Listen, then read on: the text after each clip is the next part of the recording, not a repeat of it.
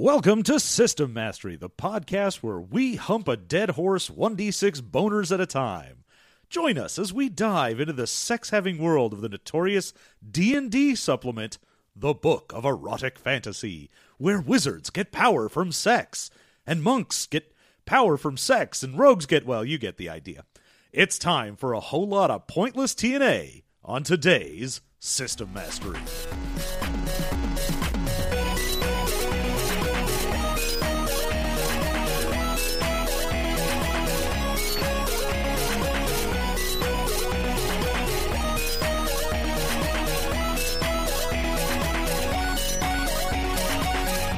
Welcome! Now it is time to get into some System Mastery nonsense. I'm John. Over there is Jeff. New Father Jeff right there. I have a 1-week-old baby. Oh, also, you're ordained. You're Father Jeff. I've been ordained since like 2005. Oh, I know. I've performed 2 weddings. Oh, sweet. Yeah. That's 2 more than I've performed. And I think I'm on the hook for a 3rd. I forget. I forget. No, John, you have no idea how tired I am. It's insane. It's like people, before the babies comes, they're like, oh, diapers. You're going to have to worry about diapers. I don't give a fuck about diapers, John. Diapers can just, there's just nothing. There's ephemeral shit. The only thing that matters to a baby is sleep, and can I have some sleep? Yep, well, the answer to that last one is no, you cannot have some sleep. I know better than you. I know I got 2 hours of sleep. I know I got 2 hours of sleep last night. Yep, and that's why having babies is for chumps. You say that when you're going to die young. My baby's going to take care of me someday. She's going to become famous. She's going to be a Hollywood kid. Yeah, well, if I die young, then I don't need a baby to take care of me, so I'm good. Plus, you die. Hey, plus I'm dead, and that's great. Win-win. Everyone's excited about that. So, John, this was the last book I was reading before shit went south. Yeah. I mean, by south, I mean the wondrous experience of childbirth. Yes, the magical miracle that is childbirth. Before that happened. We were reading the Book of Erotic Fantasy. I think originally we were going to try and shove something else in here, but boy howdy. For people who are $5 donors who get to see what's coming up next, it's the only people who get to see that. They might be disappointed to learn that we are not also going to do the Book of Vile Darkness, and I apologize. I barely had time to read this. Yeah, this is basically getting this book in right under that wire. Well, the wire's 7 days behind us now. Oh, yeah, well, if you can, you really should watch The Wire. It's very good. I know, I've heard The Wire's very good. Unfortunately, I am watching shows like that right now because you have to sit on a couch with a crying baby for hours on end. So I am making my way through DS9 again. Again, and Florence is making her way through Nurse Jackie again. Oh, good. Nurse Jackie is just Girl House.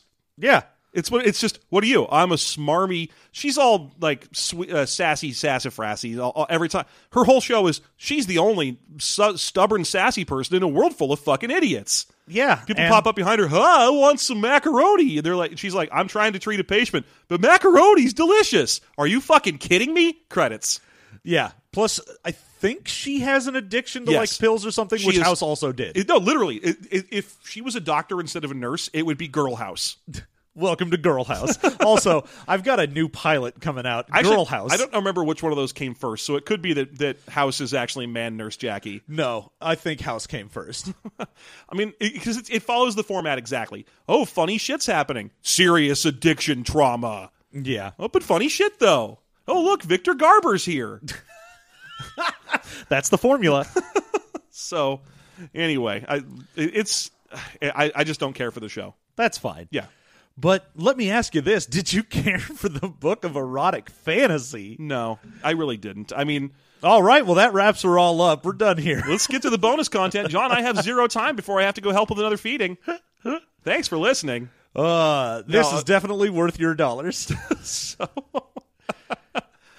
Okay, so no, this book was... well, here's the problem. Let's start by defining what the Book of Erotic Fantasy is. It's a supplement to add sex stuff to 3rd edition or 3.x D&D or any other OGL game you might like to play. Yeah, as soon as they put out that OGL, they were just begging for people to do the dumbest crap possible with it. Uh-huh. So this is 3.x adding some sex to your game in a variety of ways. Adding sexuality, adding the ramifications of sex, adding people who specialize in sex, and attempting to answer the question, why would you do any of this?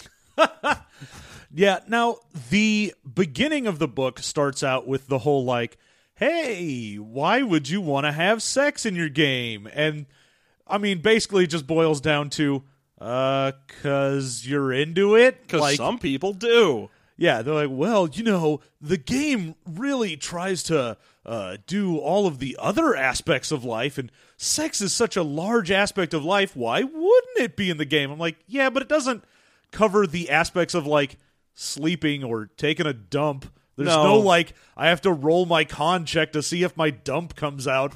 No one cares about that, but that's a big part of life.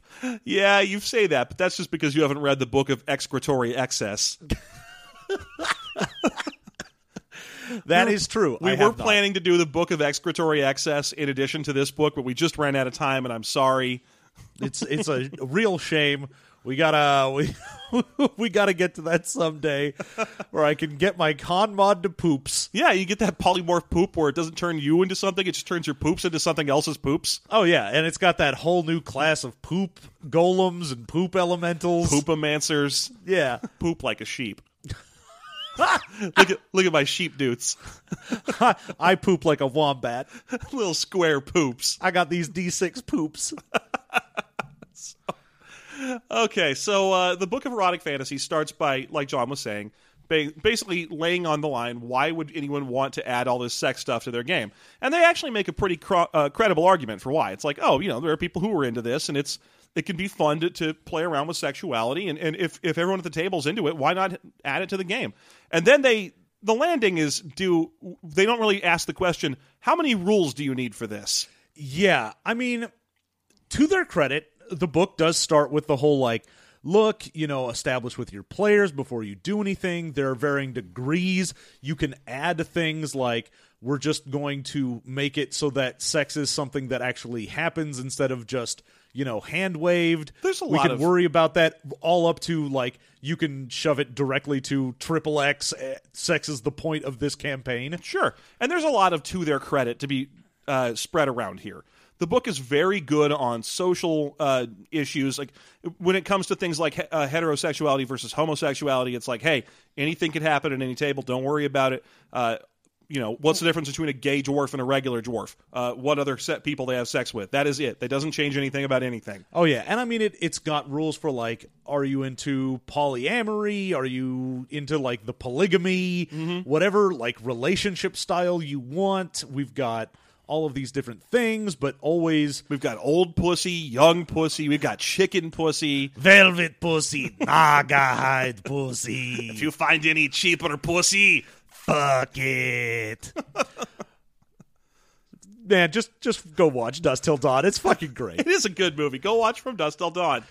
So, the thing is, you get to the end of that, and I mean, like you said, it's always this thing I have whenever a book brings up sex, and, you know, whether it's in Fatal or this or any of the other dumb sex-having supplements or baseline things in a book, I'm always just like, but why do I need these rules? Well, like, what is this doing for my game? That's the big problem. Is let's say we were having a regular game of D&D, and you as the DM were like, Jeff, I'd like to introduce some sex stuff to the game. And I'd be like, sure, that's fine. My character, I guess, will finally engage in an evening of pleasure with his lofty girlfriend he's been carrying around as a character. His lofty girlfriend he's been carrying around. I need you to be nicer to me than you usually are, John. I don't think that's going to happen. I'm sorry. Oh, no. Oh, no. Oh, my petard. I have nothing. My brain is mush. So, okay, lofty girlfriend has been carrying around. And then so I'm like, all right, so we enjoy an evening of erotic fine pleasures. Erotic pleasures. And then, John, you have to be like, oh, okay, great. Let's bust out a bunch of D20s. What is your character's appearance rating? Do you have any endurance for the length of fucking that you shall do? How much fatigue damage could be healed by the pleasures of the flesh? The main issue is this also then starts getting into stuff where you're like, oh, you rolled a 1 for your fucking check. You poop the bed and come in 2 seconds. Haha, everyone laughs at you. Anytime they do this numericizing sex thing, like the problem you're going to run into is people start looking for the obvious extremes. They're going to look for that 1 for the critical fumble check, even though critical fumbles aren't a part of 3rd edition and never were, and fuck you. And they're going to look for that, how high can I push this? How can I get a plus 800 by modifying jump checks? Oh, I can? Sweet. My character's the greatest fucker in the world. Yeah, I'm so good at fucking, and I just jump and people come. Dun, dun, dun. Might as well fuck. So that's the problem with the numbers. They do a pretty good job of trying to stay in the middle, but the problem with 3.x is it's a gestalt, and you have to take into account what can you do with the core books, what can you do with this, how far can you fuck this along. Oh, yeah. And I mean, they do at least at several points go, look, you don't have to roll for everything. If you want to say, you know, yes, I take the comely barmaid and we go back to my room and I give her a good porking to, then you can do that and not have to roll for it. But this is a D&D supplement, which means if we don't pack this motherfucker full of rules, there's no reason to put it out. It would be 12 pages long. It would be free on DriveThruRPG to this very day. Yeah, it would just be like, hey, what is this? Have you considered fucking the pamphlet? Open it up. Yes. Yes, All I right. have considered fucking this pamphlet. I've considered fucking anything I can roll into a cylinder. Yeah, so as Jeff did mention, this book adds in the new stat of appearance. Yes, indeed. And we might as well start right there with the appearance stat. The stat that keeps getting added back to Dungeons & Dragons by dummies for no reason, and it should never be in there, and stop doing it. Appearance is almost forever a bad stat to have in a game. And it keeps rearing its dumb head all the way since it was still called comeliness. Yeah, but people are like, oh, but I want my dude to be good looking. Then your dude's good looking. Fucking who gives a shit? Well, I want my character's good lookingness to matter. Fine, then his charisma derives from his appearance. Oh, but charisma says it's often measured as force of will. Yeah, it says often. Who cares? Who Yeah. gives even the singlest shit? My character's charisma is derived from hotness. Done. It's fine. This is the same problem. It is always appearance. You never see anyone go like, dexterity is too broad. Let's add in hand-eye coordination as a brand new stat. I mean, you do, though. You do have those In games other that are games. Like, yeah, This is the thing. What I'm saying is that appearance keeps cropping up in D&D like a weed. yeah, I mean, I'll be honest with you. There's definitely a point at my table where someone was like, hey, how do we roll to see how good I am at fucking? No, it's true. And it was like, you take the average of your constitution and charisma, and then you roll plus something. It was basically like, I don't know. I exasperatedly come up with a bullshit answer, and then you roll a d20, and I'll tell you if you're good at fucking. Roll 1d20 and add in the number of Mountain Dews you went and got me. That's how good at fucking you are. Okay, you have 1d20 plus as much as you spent on a pizza for me. At fucking. Also, That's your fuck bonus. Also, no one wants to fuck you. Grats. Go rats. You want to fuck the ladies, but the ladies won't fuck you. The bitches love me because they know that I can fuck. So, that's fucking teamwork. So All fuck songs today. the appearance stat is you derive it the same way you would any other stat, except no one has a bonus to appearance because they didn't go back and be like, There's no oh, elves now have a plus to appearance as well. Yeah, there's no race that gets a bonus to appearance. It's pretty thorough, though, as far as supplements go. They say, like, hey, if you were building your character using an array, add 13 points to the array. And It's got all the different styles. It's like, Yeah. all right, if you were just doing 3d6, then add it to your spread. If you were doing an array, you add this. If you're doing point by, add this many points. Yeah, so they thought this through pretty well when they were adding their appearance stat. They even went through some of the skills and said now these ones can be done using appearance instead of usually charisma, if you would prefer. Yeah, I mean, basically all appearance did was go, if you wanted to and you rolled better on appearance than charisma, you could just lean into that instead. Yeah, but the problem with appearance is, all right, well, there's several problems with appearance. Why don't we list these out? Number one problem with appearance is they didn't do anything with it in the book. That's my number one. It's the least of the problems, but it's a real problem. There's one class that's basically sorcerer, but uses appearance instead of charisma. I mean, Yeah. it's more. It's like three things. It's It's basically like pretty much an appearance bard sorcerer. Yeah, with a little cleric thrown in for spell acquisition or something.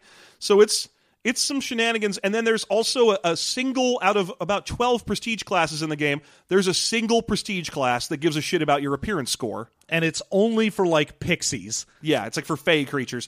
And then one of the other classes briefly mentions appearance as part of its big foray into multi-ability dependency.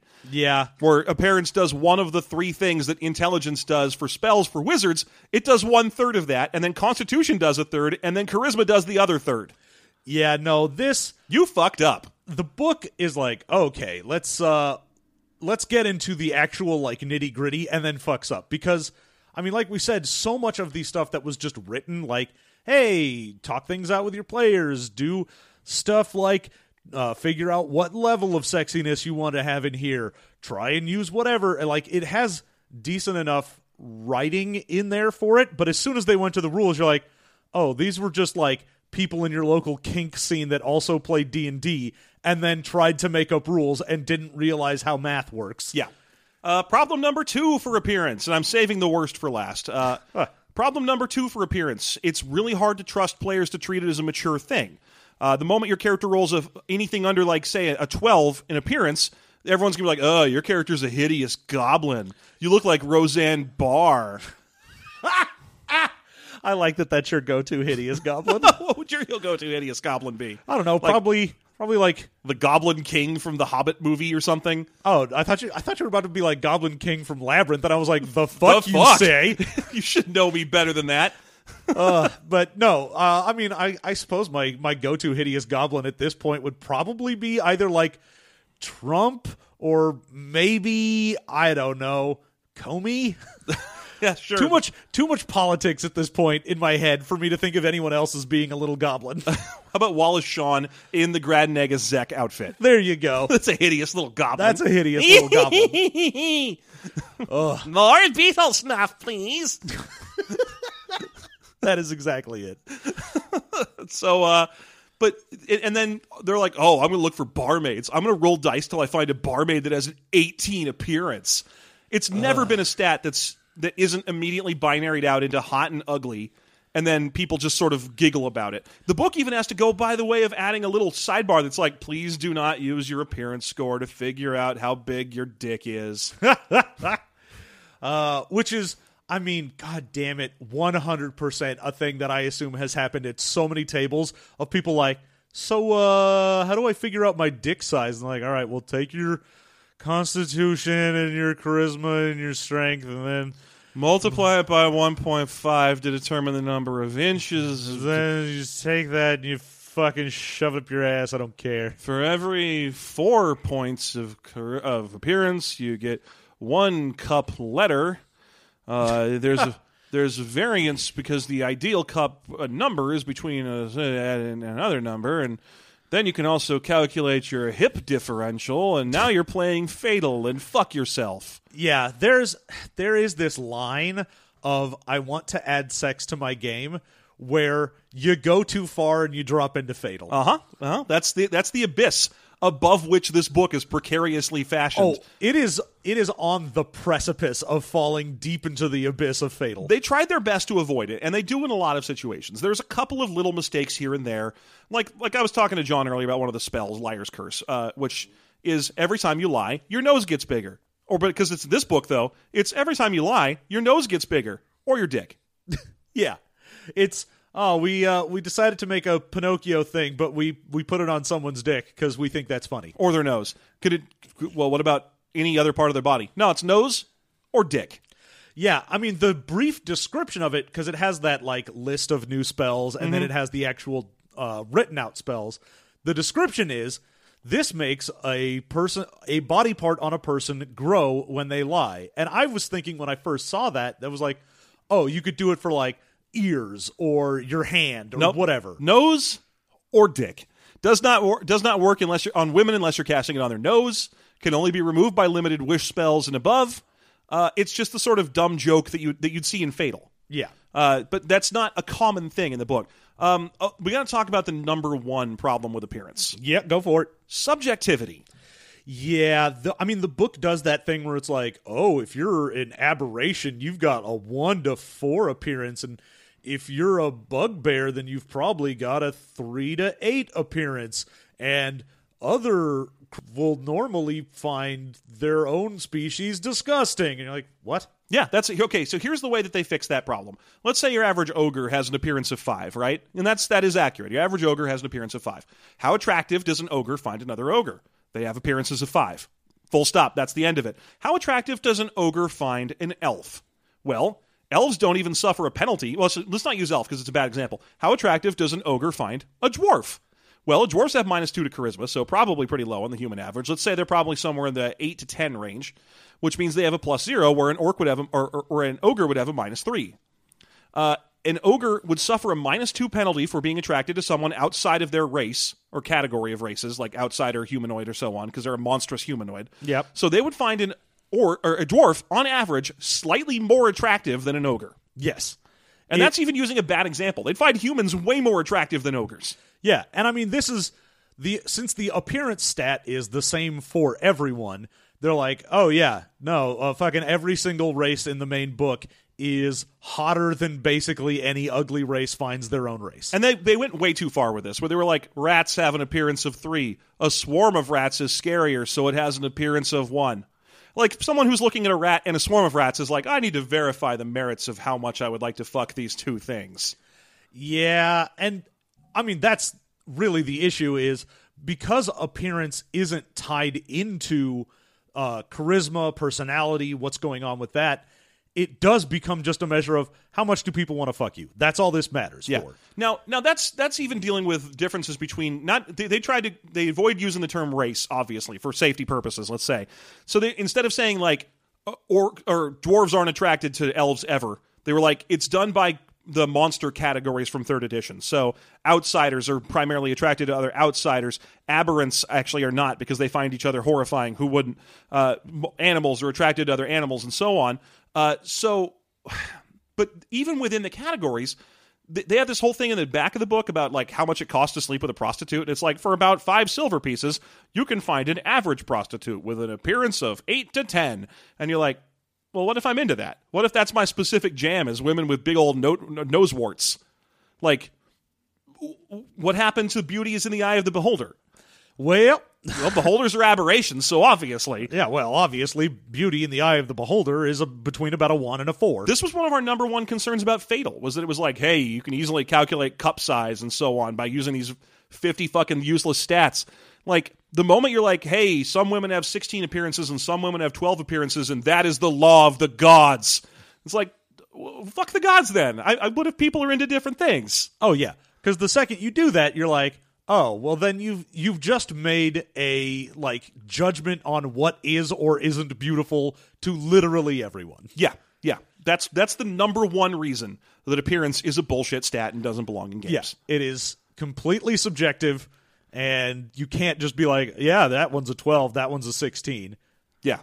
Whatever. We're not MRA. That's not our thing. Not MRA. Pickup artists. PUA. Puas. Well, I mean, also mostly MRAs. Yeah, I mean, most MRAs are puas, but not all puas are MRAs. They're like squares and rectangles of bullshit. I'm a rhombus. Okay, so then we get into a huge big section in the book of how each thing fucks. And by thing, I mean we start with alignment, and it's like, how does a lawful good character fuck? Oh, yeah. It's like, what does fucking mean if you're chaotic good? You love fucking wild and free. All right, what does it mean if I'm neutral? You like neutrally fucking. And here's the problem with the whole alignment section can basically boil down to take the standard stuff about the alignment and add regarding sex to the end of every sentence. Oh, yeah, it's basically turned into a fucking fortune cookie and go in bed. Yeah, a lawful good character will never knowingly lie. In bed? Yeah, a lawful good character will always attempt to keep their promises and bonds. In bed? A true neutral character will always make decisions based on the moment and on a variety of factors that may not have to do with their personal morality. When fucking. That's all it is. It's 3 pages of the book that's just that. It's fucking pointless. Oh, yeah. But then we get into the by race one, and it's like, what does love mean when you're a gnome? And here's the problem. It is exactly as boring.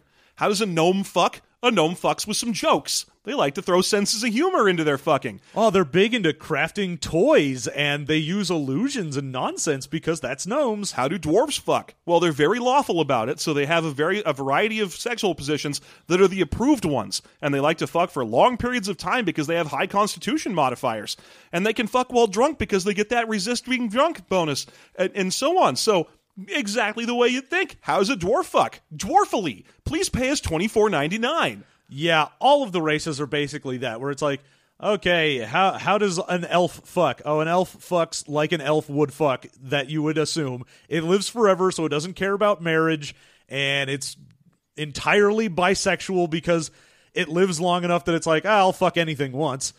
Yeah. The only ones that are interesting are the ones that aren't like monstrous humanoid ones, where it's like, how do goblins fuck and so on. And even like, then, what does fucking mean to kobolds? Yeah. No, like, kobolds think literally everything that isn't a kobold is disgusting. Yeah. And so they only care about that, and they use it to politically maneuver. yeah, and they call it homo species when you're only into your own species, and most of the species are. Like, elves are homo species, but some of them like to flip for half elves or humans. Dwarves are homo species. Gnomes don't give a fuck. Halflings are homo species and super into orgies. Yeah, because They're all about communities. Yeah, they're all about getting together with the family, and ooh, boy. Drop your keys in this fishbowl, but we all live here. This is gross. Ew. Why can't we just throw the ring into Mount Doom again? Hey, don't say we won't. Hey, guys, who wants to come in my hobbit hole? Who wants to go on a giant eagle ride? I'm going on an adventure in this guy's butt. The greatest adventure is in this guy's butt. Sorry. But like hyena, for example, because they're, or not hyena, gnoll, because Yes. they're based on hyenas, are matriarchal. But unfortunately, the book's not all that into getting deep into biology stuff. And so it's like, gnolls are matriarchal, and because hyenas are matriarchal, and don't ask any further questions about how female hyenas have 9-inch long clitorises. Let's not worry about that. But then the weird thing is, it just keeps going, and it's like, oh, what's sex like for vermin? Yeah, at a point it breaks from the individual monstrous species to the whole categories again. And yeah, like John's saying, vermin. It's like, oh, yeah, what's sex like for vermin? It's 2 sentences. It's like, vermin reproduce to increase the hive. They don't generally care about anything else. Well, thank you. Why did you put this in the fucking book? Because they had to fill page space, and because nothing fills page space like empty completism. Which is why there's also a section on how elementals fuck. Oh, yeah. Elementals don't, but sometimes they get so big that they bud, and that could be considered birth? I don't know, whatever. What about mechanical humanoids or constructs? How do they fuck? Unless they were built to fuck, they don't fuck. Yeah, they don't have a concept of love because they weren't built with one. You mean they don't understand the concept of love? Yes. That was a joke about Jet Set Radio. Why am I doing that? No one's Well, going to... no one cares about Jet Set Radio. I'm sorry. I'm tired. I don't know what was going to bubble up in there. I don't know what's going to come out of me. Right now it's Jet Set Radio. Who knows what's next? Maybe Jet Set Radio Future. It's never going to be Jet Set Radio Future. Okay, so after that, after we get this huge description of how everything fucks, we get a couple of new skills, most of which are just knowledge and performance modifications. Well, yeah, And- we and- get not only the whole, like, mostly not new skills, but, like, you can use skills in new ways. So it's Yeah. like, oh, you can use appraise to see if someone's good at fucking. And you're like, what? How come? Okay, here's the thing. Appraise is usually used to determine the value of gems in D&D, right? Oh, yeah, but now it's like you can determine how good a prostitute is with appraise. And you're like, wait, why? What? Those things are not connected. You don't see jewelers as being masters of determining which doxy to sleep with. And then it's got like, oh, you can use sense motive to see if someone is being faithful to their partner. I'm like, Yeah. Okay. And let's add some new perform sexual techniques. Ooh, I can have profession hooker. Yeah, so those are the new skills, and then we get some new... Oh, and craft sex toys. That's right, which gnomes get or whatever. All right, and then we get to some new feats, and I'm trying to speed this along because we have a lot to talk about to get through this whole book. We get to some new feats. There are 6 new feats that are a group. Each one of them is if you fuck for a while, you get a circumstance bonus to a stat of your choice. Yeah, I guess there's 7 because appearance is part of this now. Yeah, each one is for a different stat. You get a +2 to a +6 depending on how long you can fuck for. There's a whole table to determine how long you can fuck. It's based on con checks and has a variety of synergy bonuses. Low end is you can fuck for a minute if you can pass a DC 5. High end is 3 hours if you can pass a DC 30, and an additional hour for each 5 above 30.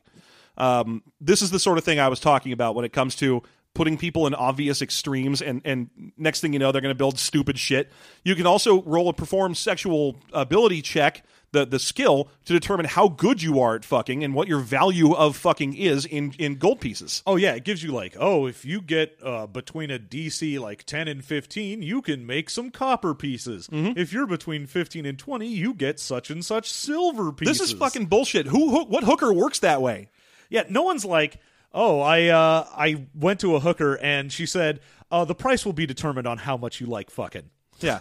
And at the end of it, I went, ooh, you were quite good. I think I'll give you silver pieces. I'm going to give you a D4 silver pieces. I'm pulling out a D4. She's like, no, you want to go in that barn and have me pull my dress over my head? Here's the following cost. Yeah, this is the number you need to pay. I understand if it's based on reputation. If you're like, I'm a high-end call girl, then okay, sure. Yeah, but even then, what high-end call girls are really based on their actual fucking capability and not just on how hot they look and how they definitely look high-end. Yeah. That's it's just fucking how many porns they've actually been in. Huh. It's so weird to me that they're like, let's put a value on how good people are at fucking, which is doesn't match a real world analog in any real way. Yep, but that's what happens when you put numbers to dumb shit. Yep. So let's move forward to actually a few more feats to talk about. You got 2 feats that are part of something that really pisses me off, which is that this game has a prestige class, some spell functions, and some really good feats for being a dominatrix or a dominator. Yeah. But it seems to treat that as the only aspect of dominant submissive play as a real thing. Yeah, there's 2 feats that exist for being submissive, but what those end up being in game terms is, oh, you're so submissive that nobody wants to hurt you. That's not what a sub is. The point of a submissive is everybody wants to hurt you. That's how you know you're a good sub, is when other doms are like, ooh, look at that one. Yeah. Sub is it's a skill set. Being a good sub is that's why they have good and bad subs at fucking Jersey Mike's. At Jersey Mike's. I don't remember what the good sub is at Jersey Mike's. Anyway, no, the bad sub is Subway, and then the good sub is Jersey Mike's. I think the good sub is Quiznos. Man, I can't find a Quiznos I know, anymore. That place shut down. I think they're gone. Anyway, they treat subs as if anybody a dom is messing around with is a sub, and that's it. Doesn't matter if you're into being a sub or not. If a dom is fucking you right now, you're the sub. Well, and that's the whole thing they did with the doms in this is they're like, oh, if a dom gets a hold of you, they turn you into a sub. Ugh, it's a problem for me in the book. The other problem with those 2 submissive, like John was saying, the 2 submissive feats are literally like rage dumps from World of Warcraft. They're like using Vanish. They're like, I'm too subservient to be even worthy of shooting with a magic missile, sir. Oh, yeah. It's just, what did you do? I was doing a support class, and I decided to take the submissive ones, because if I get the second one, people have to make a DC 30 check to attack me at all, and it only gets broken if I attack them or cast spells on them. But it doesn't say anything about using healing spells on my allies or using buff spells on them. So if you're a full support caster, you can just be like, oh, I never get hit. It's fine. Yeah.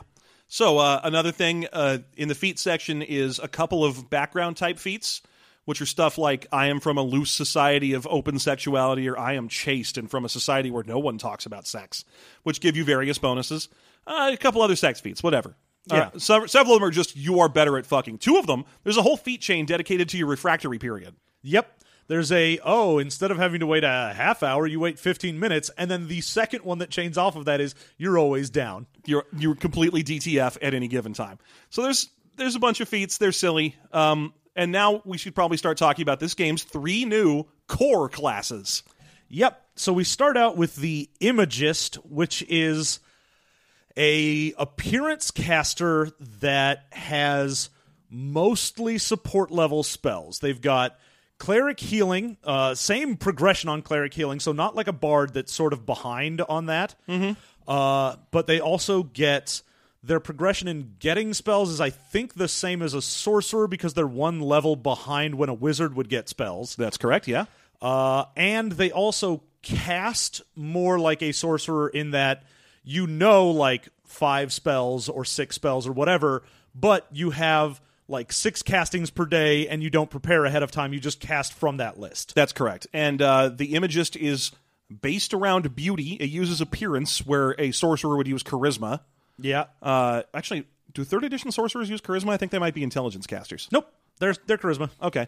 But that makes them more or less the only appearance-dependent class, like open class in the game. Oh, yeah. They added an entire new stat and only put one thing that really leans on it.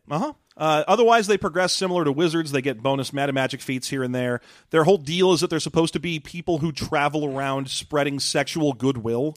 Yeah, they're supposed to be like, oh, I'm so beautiful, and all I do is I want to make people happy. And they're very defensive. They get Sanctuary is like a spell-like ability, and then at level 10, it's just permanent Sanctuary forever on you.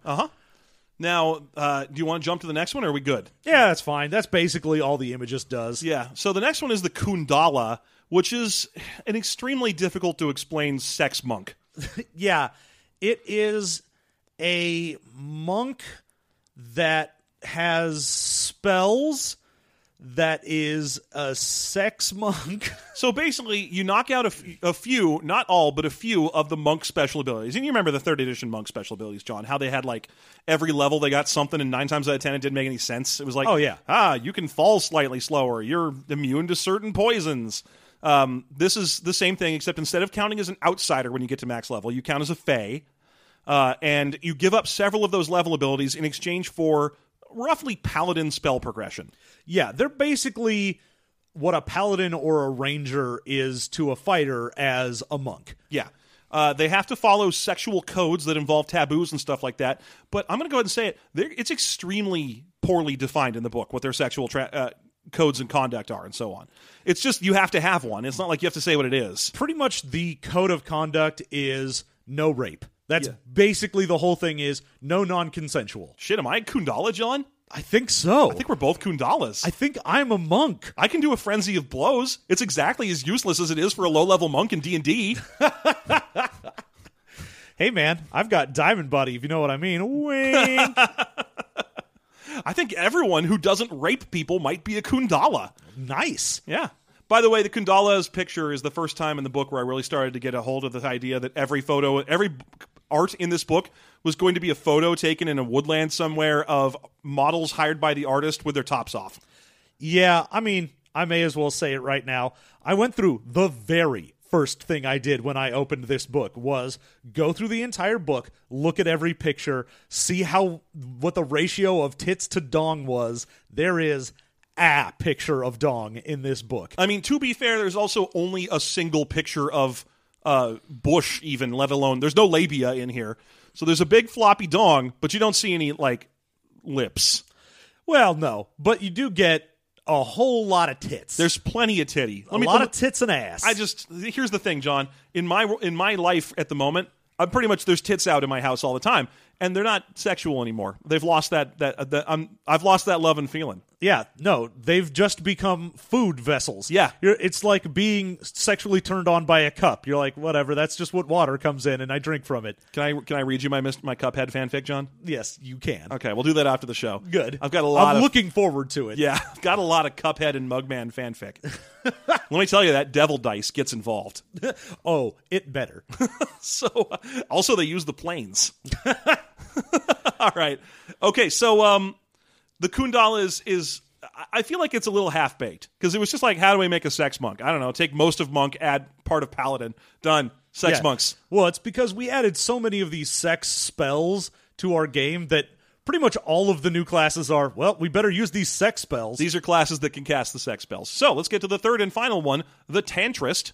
The Tantrist is, for lack of a better term, it's easily the most describable one of them. It's a sorcerer, except it uses Constitution to determine the power spell level. The spell level. intelligence to determine the spell efficacy, and appearance to determine the number of bonus spells. Yeah, so it's, all right, if I have a 17 in Constitution, I can cast up to level 7 spells. Okay, great. But if I want to make my spells powerful, the DC is based on intelligence. But if I want bonus spells per day, then I have to have a high charisma because that's where my bonus spells are. It's appearance, but yeah. Or appearance. Blech. Yeah. I mean, it's the only other time it gets used by anything. And with no bonus to appearance, you're looking for a class that gets good. In 3rd edition, you get 1 stat bonus anyway. This is a really hard class to play. You need 3 very good stats in 3 very weird locations. Oh, yeah. Well, one of them, I mean, appearance being the one where you're like, okay, there's no way I can bump that, but at least it's only for bonus spells, which I don't necessarily need. Otherwise, they get wizard spell progression, sorcerer spell style, where they don't have to memorize. Oh no, I'm sorry, they do. They use wizard. They're basically wizards. They memorize spells. They're sex wizards. They're sex wizards. They have to learn spells. They get the wizard style spell progression. They get metamagic bonus feats at the same times. The only difference is that instead of scribing scrolls, they inscript themselves with magic tattoos. And instead of having to sleep to regain their spells, they have to fuck. Oh, yeah. So instead of it being like, oh, your wizard has to spend 4 hours looking over his tome of spells in order to prepare for the day, it's like, no, the tantric just has to get his dick wet for about an hour and then he's good. Masturbation not good enough. Nope. You take the leadership feat, you bring along a fuck toy. Yeah, well, it was one of the things the Imagist gets cohort at level 3, and I was like, oh, good. You just immediately get someone you can bone down with at level 3. Yeah, which is a problem when you're factoring in the NPC that you're going to be fucking all the time as part of the resources of your character build. Oh, yeah. That's a real problem. At that point, you're like, oh, I'm building out this character for my own character. I'll give them all of the abilities and feats and whatnot that are good at having sex so that when I have sex with them, it's good. Yeah. Ugh. It's a problem when you have to factor in NPCs just for the boning potential of them. Otherwise, they're basically wizards that use magic tattoos and have to fuck to get their spells back, and that's them. We then move on to a huge variety of prestige classes. The prestige classes vary from, stuff that would be like, this is sort of like a weird sex barbarian prestige class, or this is a prestige class specifically for people who are chaste. Yeah. And you can't have sex in this prestige class. I forget how many of them there are, but the first one is, I'm good at sex, and I want people to have sex more. And that's the Disciple of Alurin, which is one of the gods in the back of the book. The next one is, I don't like sex, and I draw power from not liking sex. And that's the Celibate whatever. Then you've got the Super Dance Barbarians, the Frenzied Disciples. John, pick some of these. Talk about a stupid class. Yeah, the ones in there are almost always just pick a class from the main book and then add the template of sex or no to it, and then it becomes a prestige class, except for one, which is the Meta Spell Shaper. The Metaphysical Spell Shaper, which is a busted 3-level class. It is absolutely nuts, and if it existed in the actual, normal D&D world, literally every spellcaster would take it. It is only 3 levels. What you need to get into it is nothing. It's 5 ranks in Knowledge Arcana, 3 ranks in Craft Sculpture, and you can get in there so quickly. But what it does is you can add +1 to whatever your casting ability is per level of it. So you don't lose any spell progression. What you get is spontaneous metamagic if you take ability damage. So if I wanted to make something maximized is normally 3 levels above. I could instead take a spell that was I just got Fireball at level 3. There's no way I can prepare it maximized. But I could take 3 points of ability damage and cast it as maximized. Yeah. And then at second level, they get a bonus metamagic feat, which means they're following the metamagic progression that wizards get. And then at third level, the fucking capstone. The capstone is nuts. It is -1 to the level you need to prepare for metamagic. So instead of 3 levels higher for maximize, it's 2. Yeah, and you can still use your ability damage. Now, what the fuck is this doing? This is the whole description of this class is, what are these guys? Oh, they're experts at sorcery and magic, and they spend all their time studying in old books, and they're all these dusty old men and blah, blah, blah. Which, what's it doing in the Book of Erotic Fantasy? Oh, they can heal their ability damage faster if they sleep with a prestige class, the Sacred Prostitute. Yeah, the the whole thing in there is, when you take ability damage, it comes back at a slow rate that normal ability damage would come back at. Even if you cast like a restoration or greater restoration on them, there's still like a DC 20 check that the caster has to get over just to do it. But if you fuck a sacred prostitute, their healing works better for some reason. Yeah. So, okay, but here's another thing I really want to talk about when we get to the sacred prostitute, which is what you think it is. It's a cultic prostitute. It's the sort of person that lives in a temple and fucks, people who worshippers in exchange for almost nothing. Like they get tithes, but they donate to them to church. It's all part of trying to grow the church. Be like, join our church. We've got fuckers in our temple. Man, there's fuckers in every church. But like, so the problem with the cultic prostitute is the description. It's like, well, who are these guys? They're people who hang around in temples and fuck people for the glory of their god.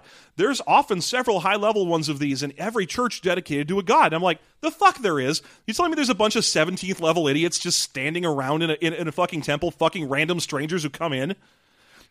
Why is that a prestige class? Yep. It shouldn't be. It shouldn't be a prestige class. The whole point of prestige classes is that they're advanced version of character classes. The whole point of character classes is that they're big goddamn heroes. Yep. So they were like, no, what it is you were a cleric of whatever fucking god. Well, fucking god. Yeah. And now you've decided to take the prestige class of I like boning down even more. But you didn't, though. You were whatever the commoner equivalent of a priest is. You were like a devotee or something. Whatever they have those little half classes that they give to like NPCs. Yeah, Commoner, you were a expert. chaplain. Yeah, you were a chaplain or some shit for a while, and then you were a cultic prostitute. Do you get special powers from it? No, because you're some fucking NPC. A PC who took this class and then was like, all right, great. Now, since I have taken this class, my role is to stand around in a temple and fuck strangers. Except now it's my role is to go with the party wherever we go. I'm still basically a cleric.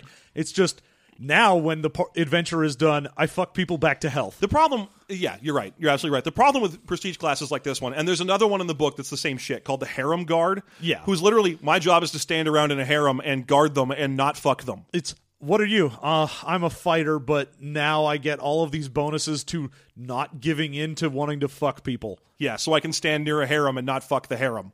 Great. That's my role. It's like, what do you do in that when you're a PC? Are you traveling with a harem you're not fucking? What is that? The answer is the people who wrote the book are like, prestige classes are just jobs. Yeah. It's just like you're just a doctor or whatever. So in every town you go to, of course there's going to be a couple of shadowmancers and bear warriors and Kensai monks and stuff like that. Those aren't rare legendary people who you'd rarely encounter in your life. They're just people in your neighborhood. They're the people that you meet when you're walking down the street. They're the people that you meet each day. Yeah, God, so much of the fucking prestige class stuff was just, hey, we took one of the classes, stripped away why it would adventure, and just added sex to it. And the other, stripping away why they would adventure is the big problem. The other thing that makes up the prestige classes is a kink or a fetish or a lifestyle choice. Oh, yeah, I'm a dominator as a prestige class, and now I've got all these special rules that I can make people more lawful when I fuck them. I like body piercing, and so that's a prestige class now. Yep. And then there's one that is specifically only for Fae that is an appearance-based caster. And you're like, oh, so the one thing you added to your game, an appearance-based caster, the Imagist, is now the one thing they would want is this weird Fae prestige class. With a prerequisite of Fae. And not even elf. It's Fae. Like, you have to be a pixie. Yeah, the class is for sprites and nymphs and stuff to be more dangerous. Like, if you want to take a nymph, which is already like, what are you? I'm a sex-powered monster. And be like, what if you were worse? Yeah. Oh, I'm a satyr, and now I'm a satyr with prestige levels. Yeah. I mean, we've already learned in this book how satyrs fuck. Yep, that was one of the things. Did you know that they like to? Did you know that nymphs are often fuck peoples? And now you know. And if you don't know, now you know. The more you know. Okay, so the prestige classes, I think we've covered the majority of the relevant ones. Yeah. There's a bunch of them in there. The other one I think I did want to mention is the mystic voyeur. Yeah. The whole point of him is he's like, what do you like to do? I like to watch people have sex. Great. What do you use? I use scrying magic so I can more effectively watch people have sex. Okay, how are you an adventurer? I'm not really. I'm not. I'm the local pervert. I'm the town creep, except that I'm fucking character level 15. Yeah, I'm the local pervert that is apparently super high level, but decides, fuck it, I'm just gonna, like, be a peeping Tom. Fucking what? Learn what prestige classes are, book. From there, we go into the wonderful world of magical items. And spells. And the spells in this are... Fuck. It's all oddly a lot of page space given over to pregnancy and... Like, how fertile are you? Can you get someone pregnant? Can you stop someone from being pregnant? Can you detect pregnancy? There's like a whole rock, paper, scissors pregnancy thing happening in there where you have like block the seed. It's a level 2 sorcerer spell that makes it so you can't be impregnated. Oh, well, I have fiendish seed, and it means you definitely get pregnant. But I have greater block the seed. That blocks anything unless a wish spell is used to make it so. Well, I wish you were pregnant, you piece of shit. No. I mean, that's... So there's a whole, like, category of spells that are, like, combat pregnancies. Yeah, and, I mean, a lot of the spells in here, I mean, obviously you get the Peacock's Beauty, which is the add to your appearance, because we had a spell for all of the other stats. Yeah, Bear's Endurance and Fox's Cunning, what have you. But for the most part, the rest of them are either dumb jokes like that fucking Pinocchio, but it's for your dick spell. Yeah, Liar's Curse. Or you get stuff like... Jealousy, where it's if anyone tries to fuck anyone but you, they take damage. Yeah. Or there's Cursed Orgasm, where if anyone orgasms at all, they take d6s of damage. So it's based on caster level, which means it's not good in combat. There's no point where you're like, oh yeah, we're fighting goblins and I need to curse one of their orgasms. What it is I'm an asshole, and what I did was I cursed someone's orgasm so that later when they're fucking, they take fireball levels of damage from orgasming. The answer of who the asshole is the DM. Well, because he's the one who's throwing cursed wenches in the way, right? Like, people, like, hey there, I'm swinging my dick around. You anyone want to fuck me? And the players are like, ooh, sweet, I want to engage in a sex session. I'm good at sex. And the DM's like, haha, he has a terrible curse. Well, no, because the curse is the person who orgasms takes the damage. Yeah. So what it is it's one of those the thief pickpockets from the party scenarios where your asshole person who's playing the sorcerer is like, oh, I took cursed orgasm and I used a silent and still spell and I cast it on the party fighter. Yeah, to me it's the spell that the BBEG uses on you because it'll fuck you up later. Like, you know how in a standard D&D game when you fight some bugbears and they run away, you don't follow them to see how they're living and fucking? Like, because you don't care, because it's not important. So that means that the spell is primarily going to be used on people who you would follow around until they fuck something, which means it's going to be used on you. It's to be used on the party. Either the asshole is another member of the party who's just fucking around by casting it on you, or it's the BBEG who's like, in my final dying breath, I curse your next orgasm. Yeah, and especially when you get to the point where you're like, yeah, but you've got people that are like the tantric or whatever that are like, oh no, my power is based on having sex. It's not like someone curses me to like blow up when I have an orgasm and I just go, all right, I guess I won't do that then. No, I'll be fine. I'll be fine with my tantric. Sex isn't orgasms, John. Quit being so male about everything. But yeah, there's also a 3-spell chain dedicated to the movie Zapped, which is the blow clothes off people spell. Yep. You can just blow the clothes off people. You can blow the clothes off people in a cone, or you can create a zone where the clothes are blasted off people as they enter the zone. And it's poorly written because it's like everything that's about them that isn't just their body is blown away. All metal objects, all clothing they're wearing, any items they're carrying, their backpacks, everything is blown right off them. Even they make a reflex save to keep some of their armor on if they want to keep an armor class. And here's me thinking, doesn't this game have a whole prestige class based on getting body piercings? Yep. And this spell doesn't address that in the slightest? Nope, I just rip all your piercings off. Fuck. I mean, it doesn't do any damage. Rules is written. Yeah, it's true, it doesn't. But it does rip all the magic items directly off the person whose whole deal is magic items are hard to rip off me because they're pierced to me. Yeah. But, I mean, it's just poorly thought out. But again, it's because it's one of those tee-hee spells. It's like, tee-hee, I blew off your clothes. I cast the spell, grope. It lets me grope people from 30 feet away. Yeah, and grope being just mage hand but limited to slapping people's asses is like, why? Let's talk about those. There's a whole category of spells that's like, hey, you know how prestidigitation does whatever you need it to and it's fine? Oh, what if one of the things that it could definitely do was a whole spell all of its own? Yeah. We'll call it depilatory. Oh, I got rid of hair. Now I'm super smooth wherever I cast that. You're like, yeah, but couldn't we just say that's prestidigitation? That's something prestidigitation can do. Why did you need another one? Meh, because I like it. What about grope? It's just mage hand, but all you can use it for is pinching. We needed a whole spell for that for sure, because otherwise people wouldn't. I guess they wouldn't take mage hand. Yeah, great. So just ass. And then after the spells, which again mostly pregnancy or just number fuckery that's boring. So some of them are crazy powerful. Like the ones that are like, I create pleasurable visions for everyone, and they all just start fucking the air in front of them. Oh yeah, it's what is this? Oh, I do an AoE stun that lasts for a number of rounds equal to my level, and you're like, what the fuck? There's at least one more I really want to talk about. It's called Kiss of Life. It's not all that interesting of a spell. It's like a 5th level sorcerer spell. Sorcerer only. And what it does is when you get the Kiss of Life, it's returns someone back to life if they're dead. But it has to be within 1 round of your casting level. Per caster level. Yeah. Which means you have a couple of minutes, right? At most, if you're a high-level character. Yeah. Now, here's the problem. It has verbal, somatic, and material components. The material components are 1,000 gold worth of incense, burning incense, lit oil braziers, and what have you. And I'm like, so what's the deal here? Do you need to light all this oil and shit and do a seance within a couple of minutes of the person dying?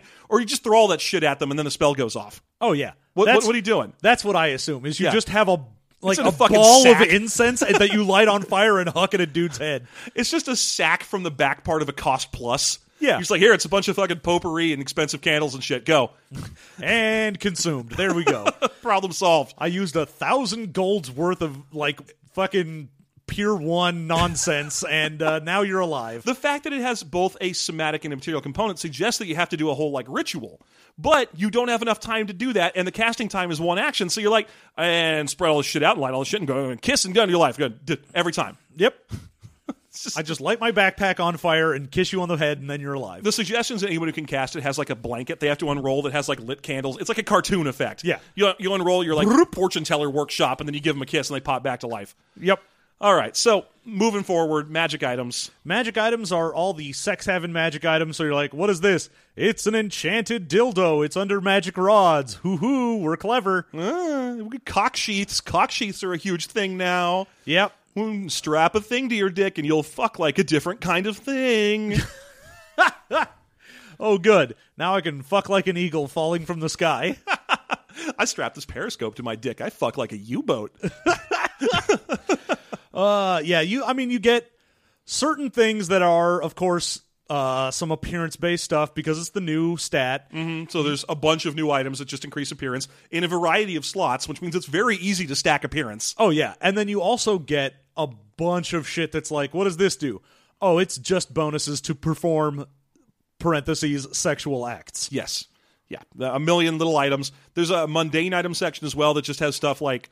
Aphrodisiacs. The aphrodisiac section is fucking gross. Oh, yeah. It's basically all formaldehyde. Oh, it's all date rape drugs. It's all date rape drugs. Exactly. Formaldehyde wasn't what I meant to say. No, what you meant to say was... What's that? Chloroform. Yeah, there you go. That's the thing that rag smells like.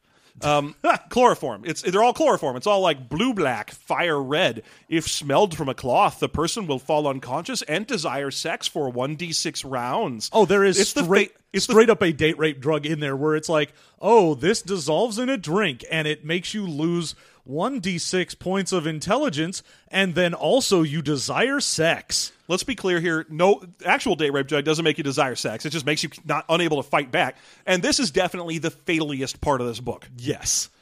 That's why we have to mention it, even though otherwise that section of mundane items is boring as fuck. This is the part where they dropped the fucking ball. Well, the thing is, they're trying to sort of have their cake and eat it too, because they're treating the aphrodisiacs as poisons. That's what it is. Mm-hmm. But instead of it being like, oh, I put this aphrodisiac in someone's stuff, and they're just horny. The moment it's all things like you lose wisdom points and you want to fuck the first thing you see. You're like, oh, that's rape. The instant that your book contains the phrase, the subject will desire sex for X number of minutes, you have fucked up. Your book just went from an A to an F. Well, yeah, and they, even within the description, they're like, well, they desire it, but, I mean, it's still up to them if they act on it. And you're like, no, You fucked up. You fucked up. You fucked up. You shouldn't have put these in your game, or you should have mentioned them as a horrible thing that exists and don't use it. Yeah, because it has a ton of sections where it's like, oh, this is an item that is specifically evil and is all about rape. And you're like, this only exists in my game because I want to have an evil rape bad guy. Yeah. All right, so the last section is the monster manual, and then a brief section before that of the new gods of sex. And the gods of sex are just about as boring as you would imagine. It's, okay, take an alignment, and you know how we had that alignment and what they think about sex earlier in the book? Turn that into a god. What's the chaotic good god of sex? A hermaphroditic god that can transform between man and woman, that just loves sex, and all their followers love sex. What's the lawful good god of sex? He loves marriage. Yeah, he really it's wants the marriage god. He wants to see you get married. He likes getting people hitched. What's the true neutral god? It's the doula of the gods, and she's just there to make sure birth happens. All right, and can all of these gods, when assembled, form Voltron? I hope so. You finally see some things that have been getting a lot of mentions throughout this book without any explanation, like Felids, which are cat people. Yeah, but I didn't read it as Felids. I'm going to be honest. I thought it was Felids for the whole time. Oh, it's mostly like templates you put on people. So there's like a lizard template you can put on someone and a cat template. Mostly just so you can go like, what are you? I'm a human, but I'm also a cat girl. Yeah, or I'm a human, but I'm huge because I'm giant born. Yeah, so it's a whole bunch of that shit. And then, of course, they're like, oh, here's stats for if you wanted to play as a satyr or any of the other dumb bullshit we've talked about. Yes. Including Felids, lizard or snake-born, and so on. Just various races. They're like, what are these? These are races that are commonly showing up in fantasy fuck novels. So we'll need to put them in here. Here's stats for your own butt, for if you're pounded in the butt by your own butt. That was surprisingly prescient. And the very last thing in the book that I want to talk about is it ends with a comic strip from Phil Foglio. Oh, Christ, Phil Foglio. If you want to draw porn, Phil Foglio, learn to draw faces that aren't just huge triangles. So the comic at the end is basically a giant masturbatory this book is amazing comic in that it's like, hey, we all love sex and gaming, but this book could change the world because you know how there are rules lawyers and they're like, oh, you wouldn't be able to use that weapon because it wouldn't be invented yet, or oh, shoes can't own property, we can't play Monopoly. Well, now this guy's going to have to learn about sex if he wants to be a rules lawyer. And I was like, what the fuck are you talking about? I'm Phil Foglio, and I'll draw a comic strip with boobs in it anywhere for any amount of money. And the whole thing ends what it is. With the fucking guy, the nerd, the rules lawyer, learning to have sex, and then at the end he's got a baby, and he's like, I got a critical hit. I'm like, oh, go fuck yourself. Yeah. All right, so that is the book of erotic fantasy. Jeff, let me ask you, what was your favorite thing in this book? Okay, my favorite thing... What was the best part of this book? Well, here's the problem. This book vacillates between stupid or boring. Like, if it's competent, it's boring. If it's incompetent, it's stupid. So it's hard to pick the thing that's in the balance point between the two of them. I guess I'm going to say... the part where it talks about society's attitudes towards sex, like how did dwarven society respond towards sex and so on, and the interrelation between that and queer identification, where it was like, what would a gay dwarf be? Would people hate a gay dwarf, or would they be revered as something special? That's up to you, but here's some thoughts we have. I thought that part was actually pretty honestly and openly written, and I didn't hate it entirely. Note when I'm saying this, that my favorite part of this book is a part that is... neatly and carefully divorced from the rules that they added to the game. Oh, yeah. The problem is the rules are just a festering pile of why did you do this? Oh, yeah. So the parts that are just sort of thoughtful suggestions are fine. And I think that was my favorite. Yeah, I mean, my favorite is pretty much the exact same thing. The opening pages where they talk about, you know, are we going to add sex to this game? What does that get you? Why would you do that? How do you talk to your players about something like this? What level do you want to like include sex in your game? I was like, it's a well-written, well-thought-out treatise on, you know, don't make people uncomfortable, but, you know, if you are a bunch of people in the kink scene that get together and play D&D, then hey, sure, you can go ahead and add this. That's fine. Yeah, who cares? Have fun with it. Again, shit divorced from the rules. Yes, absolutely. Absolutely. The rules are just unnecessary. It would be much better to just describe the sex you have and have fun doing that. Yeah. So, worst part of the book. I'm going to say the date rape drugs. That's a good fucking choice. Yeah, there's a lot of bad shit in this book, but the fact that there's like 7 different date rape drugs, and in keeping with my big problem, they're all named after teams from Legend of the Hidden Temple, where they're all things, I'm the Crimson Fire, I'm Green Monkey, I'm the Blue Barracuda. If you grind up and snort this Blue Barracuda, you will desire sex for 1d6 hours. Yeah, so they're poorly thought out. They should not have been included, and they should have just been a warning. Sometimes date rape drugs exist. Do not let your players. There's even a section where it's like, players probably shouldn't use this, but if you're running evil players, they might consider it.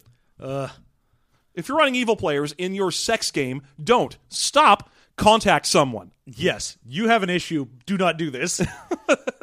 Do not run Rape the Game. No, that's not a game you should be running. No one wants to hear about it. Ask yourself this question. If you literally could tell no one about the game that you're running or playing in, don't run that game. There you go. All right, what's your least favorite thing? Worst thing in the book, outside of what you mentioned, I really want to say it's got to be the whole appearance addition to this. Yeah, that's another really solid choice. I mean, if it wasn't so adds nothing. Yeah, no, and they didn't even do a good job of it for a game, a supplement to add a whole fucking stat to D&D. Where D&D is, there are 6 stats. Yeah, don't you worry about it. Don't you worry about the details. There are 6 stats, and to go ahead and be like, we are going to take the base, like full mechanical structure of this and change it in a fundamental way, and then barely do anything with it. I'm like, no, you fucked up. You didn't. If you're going to add a new stat, you need to fucking add shit for it, or else it doesn't matter. It's like they added a 4th base to baseball and then said you don't have to go there. They're like, all right, so now the bases are a pentagon instead of a square. There's another base outside of third base you can go to, and if you do before you go home, it gives you an extra half of a run, but you don't have to in order to go home. And when you run out there and back, you have to run backwards so no one ever does it. But then there's an entire group of people that are super obsessed with it. That's the only thing it's for.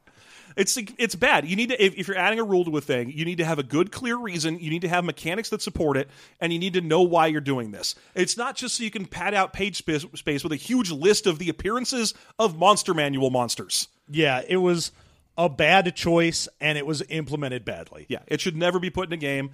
If your game was built with beauty or appearance as a stat in the first place, fine. I'm never a huge fan of it, but fine. No, I mean, it exists, but if you build your game from the ground up with the idea that it exists, then at least you can account for it. Yes, yeah. And you can talk about how it's more subjective. Like White Wolf tends to do that, because they always have that fucking appearance stat. Yeah. Do they still? Is that one of the ones that died in the transition to New WoD? I think that's one of the ones that died in New WoD, was appearance, which is good. Yeah, it's a good thing. It's still floating around and fucking Exalted, I can tell you that. Yes, indeed. But that's the last of Exalted sex problems, when we're getting right down to it. So there you go. Jeff, would you play a game of D&D using the Book of Erotic Fantasy? No. Thankfully, I don't think anyone would ever offer. But I mean, no. Why would, if I felt like adding some sex to my D&D game, I would role play it. Yeah, the thing is, I'm going to go ahead and answer, no, I wouldn't as well, but mostly because the people I know that I would play this game with, I wouldn't want to do that.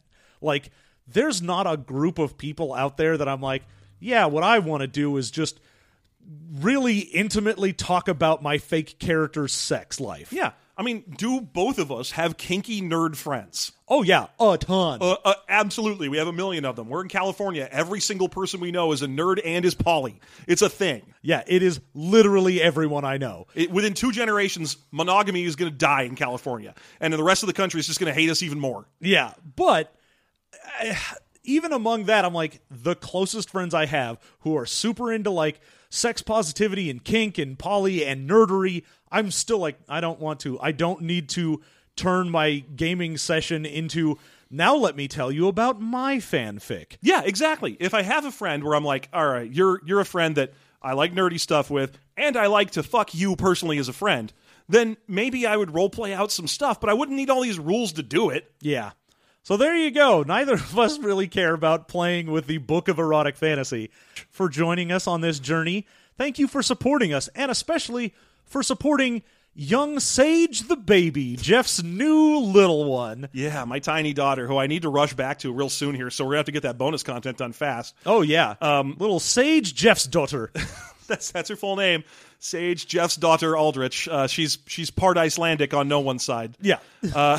So to support us, all you have to do is go to patreon.com/System Mastery, pledge at any level of $1 or more, and you're going to get all this bonus content, which is us making characters in the game that we just reviewed. So we are about to make some sex havers. And actually, we've made them because I've started pushing that as a change where we're going to make them in advance because it helps us broaden our understanding of the game. Yeah. And also because making characters is a thing I can do with a baby on my chest. So it's potentially a thing that I will try to do more often as we push forward. So to hear us make those characters and describe them at great length and talk about the process of character creation using these rules, all you have to do is go to patreon.com/System Mastery and support us at $1 or more. But if you support us at $2 or more, you get a bunch more bonus content. Yeah, we got expanded universe, and we got bonus content all the time for that every goddamn week. Weekly expounded universe bonus content. That's stories from Wikipedia as we dive into the dumbest parts of Star Wars. Yeah, even if you don't listen to the actual expounded universe, just listening to the bonus content of let me tell you the dumbest shit that exists in Star Wars is gold. Yeah. What did I do last time? The top 3 dumbest Ithorian names. Oh yeah, and I did the smartest plants that you will find, and most of them are just stupid shit that fight Ewoks. The Dandelion Warriors. Oh my god. Okay, so yeah, support us at the $2 level. Consider that the baseline. Why not? That's a good place to be. And don't make me raise the prices. If you want to find us, ask us questions, anything like that, you can of course send emails to systemmastery@gmail.com. We are System Mastery on Facebook, Twitter, all the social medias. We're on Reddit as r/System Mastery. You can go there. Don't forget, John, that we are now live with Gen Con this year. We're going to both be at Gen Con this year. We'll be there in early August, I think is when they're holding it. And not only that, but we are running a game at Gen Con. If you would like to be a part of the very first ever live play of Blimpleggers, yeah, the if RPG. you are going to Gen Con and you want to be in the very first run of it, then you have the chance. Yeah, Flying Circus Blimpleggers is finally going to actually happen. We're going to run the very first game that we possibly can right there at Gen Con, and the Gen Con event schedule was published 2 days ago, I think. So get out there, take a look at it, find our game. Yes, it looks super expensive. Buy it fucking anyway. All right. So thank you so much for supporting. We're also doing a live show. And listening and going to Gen Con. And until next time, you have a good one.